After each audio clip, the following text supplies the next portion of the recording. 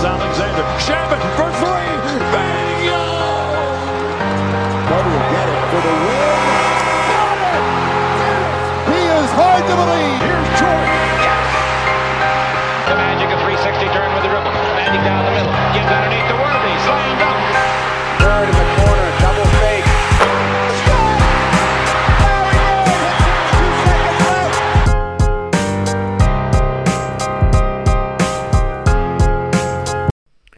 What's going on, guys? Welcome to another episode of Dime Dropper 2022 NBA Playoff Postgame Recaps.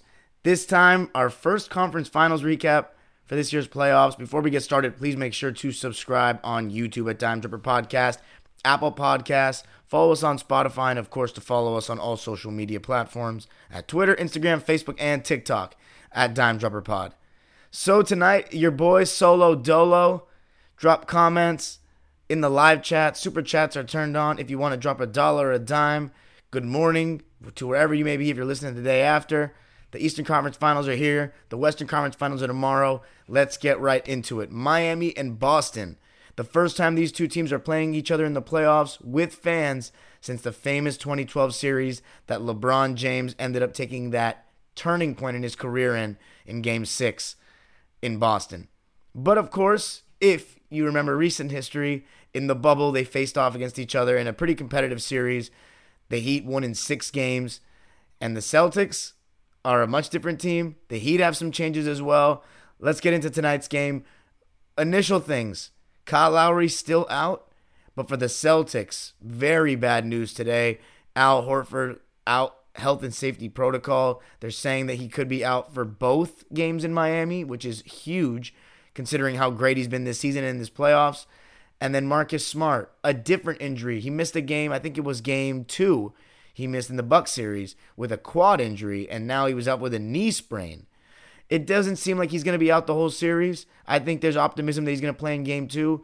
But oh boy, were those two missed. But not in the first half. As we start out talking about the game, the Celtics guys came out and threw the first punch. They were locking down. Their closeout speed was fantastic. Their help defense, as usual, fantastic. And without Al Horford, you saw an increased role for Rob Williams, the Time Lord. This was probably his best game, at least in the first half at least. The best half he played in the playoffs thus far. And then you saw Derek White come in for Marcus Smart. Grant Williams stayed starting. And I thought the Celtics set the tone. You know, they led the first quarter 28-25, but they really were up like 8-10 points because Jason Tatum and Jaylen Brown, you know, Marcus Smart's not there, so you know that those two are going to handle the ball even more.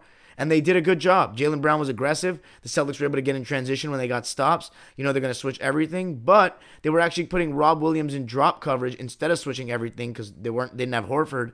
And I don't think they wanted to go with a small guy on Bam on the offensive glass. And the Time Lord did such a great job when guys tried to come in the lane of blocking floaters and just affecting shots. And then help defense-wise, he had some spectacular blocks. He had this one on Victor Oladipo that he pinned off the glass. And he was also getting offensive rebounds in the other end. And, of course, his lob threat. So this is the thing about the Heat that I was so surprised with. Was that Miami, they usually switch everything. We've seen a lot of switch everything, except for with certain guys like Embiid in the last series. They didn't switch everyone on to Embiid. They treated Tatum with the same respect in the first half. They didn't switch Bam onto him. And I think that was mostly because I don't think they wanted certain guys on the Time Lord on the offensive glass. So both ways with the mismatch. I think they're pretty confident Bam can take anyone, but I think it's the offensive glass with Rob Williams that they were a little bit more afraid of.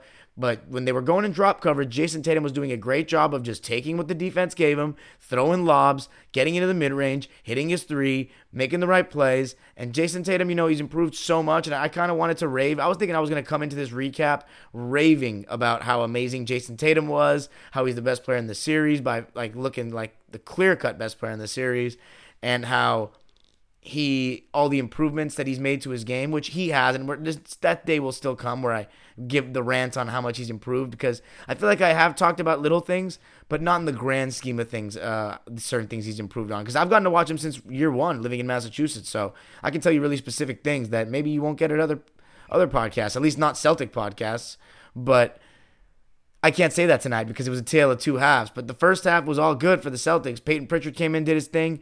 I thought Derek White could have made more shots. But overall, I thought he was in the first half making the right plays. And the guy that actually came and restored order for the Miami Heat, because the starting lineup wasn't really scoring like that, Tyler Hero. The sixth man of the year, Tyler Hero, he came in, got in the pick and roll, punished the Celtics in drop coverage, coming off those screens, pulling up, stepping into threes and twos, floaters, and made some great passes. He had this one pass up ahead where it was out, it went beyond the outstretched hand of Jaylen Brown. And those passes, Dime Dropper fam, like, I'm into passing. That's why my channel's name is Dime Dropper. I know what kind of passes feel good, and that's a great pass when you know that the window's not very big, the defender's athletic, he can get the ball, but the pass is so good he just couldn't, even with his outstretched arm. And that's because he put the right amount of pace on that thing and height on it. And Jimmy Butler found a way to, I remember at halftime I was thinking like, man, Jimmy's got like 7 points, 8 points? He had 14. And that's because he does such a great job of getting to the line. And that, again, talking about everybody needs to shoot threes. Jimmy Butler. Here's the thing about Jimmy Butler. It's not even that he's not a good three-point shooter. He doesn't really have a handle like that, like an ISO package. He doesn't really have many counters off the dribble when he's going downhill, and he really favors his right, if you haven't noticed this by now. But what he does do a great job of is when he jump stops, he has counters then. Well, he has the spin, but he also has the really good counters when he jump stops. He pump fakes so much, and he has good footwork off of that. And he'll turn and spin and can turn over the right shoulder, sometimes over the left shoulder as well. But really, the utilization of pump fakes that I've talked about so much over all my podcasts throughout these last 2 years, that is so underutilized in today's NBA, off the dribble. Off the catch, a lot of guys, pump fake and guys fly by. But off the dribble, a lot of guys don't go to that. Steph Curry is one of the guys that comes to mind that does. And you see that with the greats. I mean, Kobe, Jordan, all the greats, freaking, what's his name? Larry Bird is one of the main ones. Luka Doncic, oh my God, he gets people out of, and Jokic, they get people out of their shoes. And even Giannis too. So the best players, really, they utilize them well.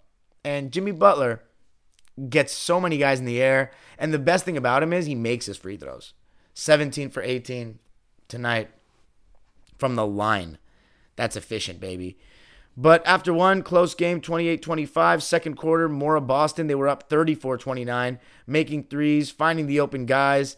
And Miami was kind of struggling on defense. They were turning the ball over a little bit. And they were, Max Strus and Gabe Vincent, especially Max Strus in the first half, he couldn't buy a bucket. And Jaylen Brown had this one jab step where he sent Gabe Vincent flying. And again, that goes back to stop wasting so much movement. Sharp moves, sell your moves. Don't need all this left and right nonsense over dribbling. But so going into the halftime, it was Jason Tatum doing his thing. He played so much of the game, especially the first half. I mean, Jason Tatum played 44 minutes, so he only sat out 4 minutes. But I thought, the Celtics were going to go get it. But the third quarter, oh my Lord, this was unlike any quarter I've seen this season from the Celtics, especially in the playoffs. And the Miami Heat, they turned up that fucking heat. Because on defense, they made a clear adjustment. We're switching everything. We're going to trust it. And Bam Adebayo made some spectacular plays guarding anyone you could think of. Blocking shots. He had this one chase down where I think it was Jaylen Brown. He wedgied his ass. Pinned him and wedgied it. He was spectacular on defense. Jimmy Butler was playing as that. My God, I'm sorry. For the guys that are watching the live chat, my nose is itchy as hell. It's not even, but Jimmy Butler was in the passing lanes, but coming from the blind side like a safety and just picking off passes, specifically, mainly being thrown by Jason Tatum, who had a real tale of two halves, turning the ball over like Kevin Durant in Game 1 against the Celtics in this year's playoffs, like 5 times in a quarter, careless passes and pick and roll, throwing it just as if he's not even looking at the weak side of what could potentially be behind the guy he's passing to. Jimmy Butler got 3 steals, 2 on Jason Tatum at least, picking up his passes in the third quarter, but 3 of them at least in the quarter, just picking him off, and they made him pay every time. And another thing that started getting bad for the Celtics, besides the fact that they could not make a 3, they were like 0 for 10 before they made 2 threes at the end in the second half. But Gabe Vincent and Max Strus started hitting threes. And Max Strus hit a couple open shots because the momentum was being pushed, but Gabe Vincent hit a three when Jason Tatum was switched on to him to beat the shot clock from like 28, 30 feet.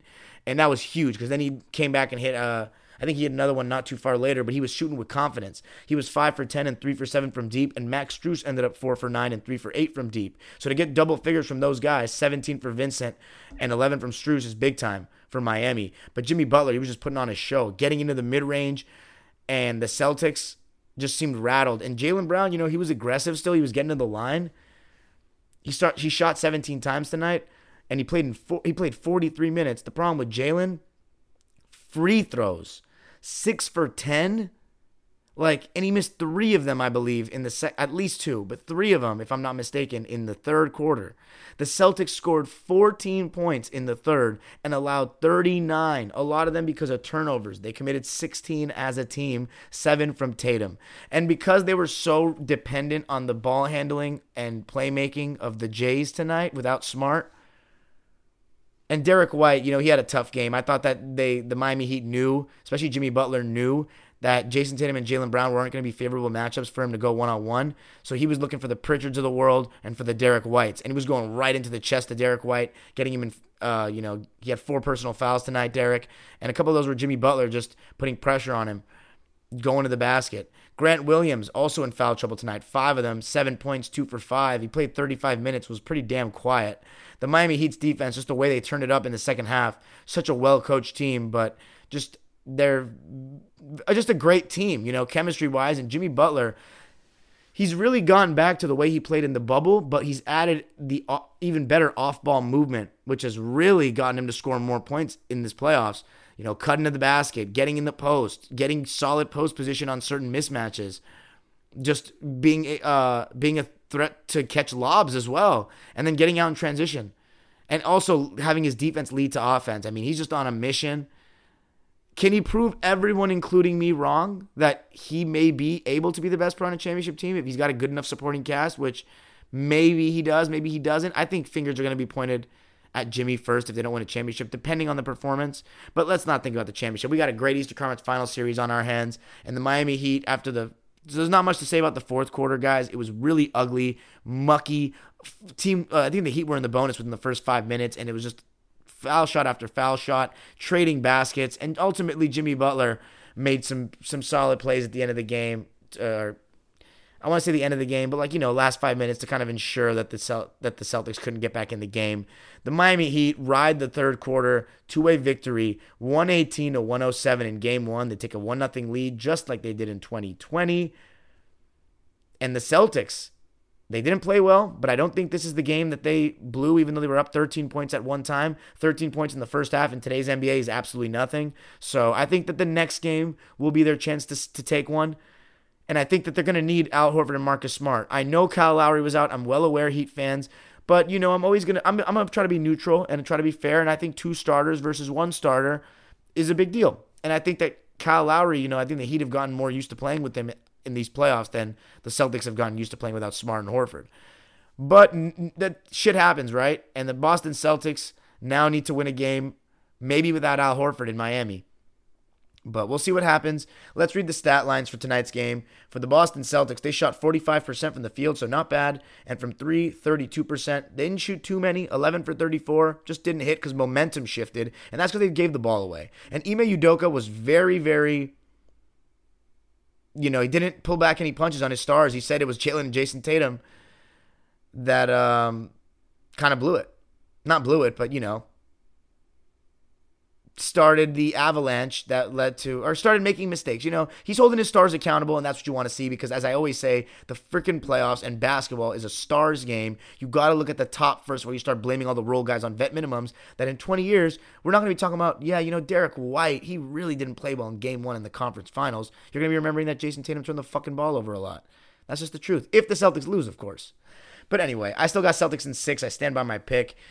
Grant Williams, 7 points, 2 for 5 shooting, as I said, not really involved on offense the same way he was in Game 7. I mean, they did not let him shoot like the Bucks, that's for sure. Derek White, 3 points, 1 for 4. Didn't have a good second half, didn't have a great game overall, but he still makes the right plays. So I still think overall, even though he turned the ball over 2 times and got blown by a good amount by solid offensive players, I think he'll still be very useful in the series as he's been all playoffs and all season for them. 3 points, 4 assists, 1 for 4 shooting for Derek. Only got 1 3 off and missed it. The Time Lord, 18 points, 9 rebounds. My criticism of the Time Lord is in the second half. He got stripped twice by Gabe Vincent for keeping the ball down low when he received it. And also just a little bit of, sometimes just good defensive plays, but got to be a little bit firmer with the ball. Keep it up high best you can. But he had a solid game overall. 18 points, 9 rebounds, 2 blocks, 6 for 8 shooting in 28 minutes. And then Jaylen Brown, his stat line looks good, but he didn't play very well to me. 24 points, 10 rebounds, 7 for 17 shooting, 4 for 8 from deep, 6 for 10 from the line. Needs to shoot at least 80% in every game he plays, especially in the playoffs. That's just not good enough. And then Jason Tatum, and also just lapses in concentration on defense at times. Jimmy Butler, I remember, got an offensive rebound with Jaylen Brown just ball watching. And that's another thing about Jimmy Butler. He's finding ways to get those Havlicek points. You know what I'm saying? In the half-court set, just being in the right place at the right time, being available, moving without the ball. Not everything has to be on ball. And that's why I think Jordan's the best scorer ever, because I've noticed when I watch more games of him, even though I'm watching modern games all the time right now, and I'm on a timeline. So I'm not really watching Jordan like that. But anytime I see extended clips and stuff or highlights, when people post on Twitter or the game that's just clips of games that are on, you could just tell how his variety of how he scores is incredible because he moves without the ball so much in the half court. And Jimmy Butler has found ways to do such a thing as well, especially in these playoffs. He's really showcasing it. But Jason Tatum, 29 points, 8 rebounds, 6 assists, 4 steals, but 7 turnovers. So more turnovers than assists, no. He was great in the first half, but third quarter just not good. It ruined it. Sometimes if you tank a quarter that badly against great teams in the playoffs or very good teams like Miami, that could be enough. Even in today's game where comebacks are easier. 10 for 21 for Jason, 29, 8, 6, 4 steals, a block, and 7 turnovers. Peyton Pritchard, 18 points off the bench. He actually was pretty good. 6 for 16 and 4 for 11 from deep. Daniel Tice I also thought wasn't bad, at least on offense. Actually, no, he wasn't bad in my opinion, even though his plus-minus says otherwise. 8 points, 4 for 5 from the field. I remember there was one defensive play against Hero. He moved his feet so well. Miami, 49% from the field for them. I thought they had some, just constantly setting screens for guys. And Gabe Vincent punished guys that went underneath screens. He was 5 for 10 from the field, 3 for 7 from deep, 4 for 4 from the line. So great all the way around shooting the ball. 17 points for him. The Heat shot 10 for 30 from 3, so not even great, but 30 for 34 from the line. And a lot of that was who. PJ Tucker, he was, trying to avoid foul trouble as usual. Still had 4 fouls. Didn't really get many shots off. 5 points, 2 of 5. But 31 minutes and he plays defense. You already know how it is with PJ. Max Strus, 11 points, 4 boards, 4 of 9 shooting, turned up in the second half, 3 for 8 from the 3-point line. And then Bam Adebayo, his stat line won't do it justice. He only had 10 points and 4 boards. I still think there's so much you can do in terms of scoring, mid-range. Like, he has moves where, I remember in the first quarter, he had a nice turnaround over the right shoulder, pump fake, pivot, turn over the right shoulder. And Mark Jackson's talking about that's a skilled big man. That's your center doing that. So he only does it one time in a game? Like, come on. What's the point if you only show it in glimpses? Can you be a go-to scorer? Because I think that's what the Heat are going to need to win a championship. I really think so. I don't think we'll see what happens, but Bam Adebayo, 10 points, 4 boards, but his defense was phenomenal, especially second half when he was switching on to guys, 4 blocks. And then Jimmy G Buckets, the G stands for gets, 41 points, 9 boards, 5 assists, 4 steals, and 3 blocks.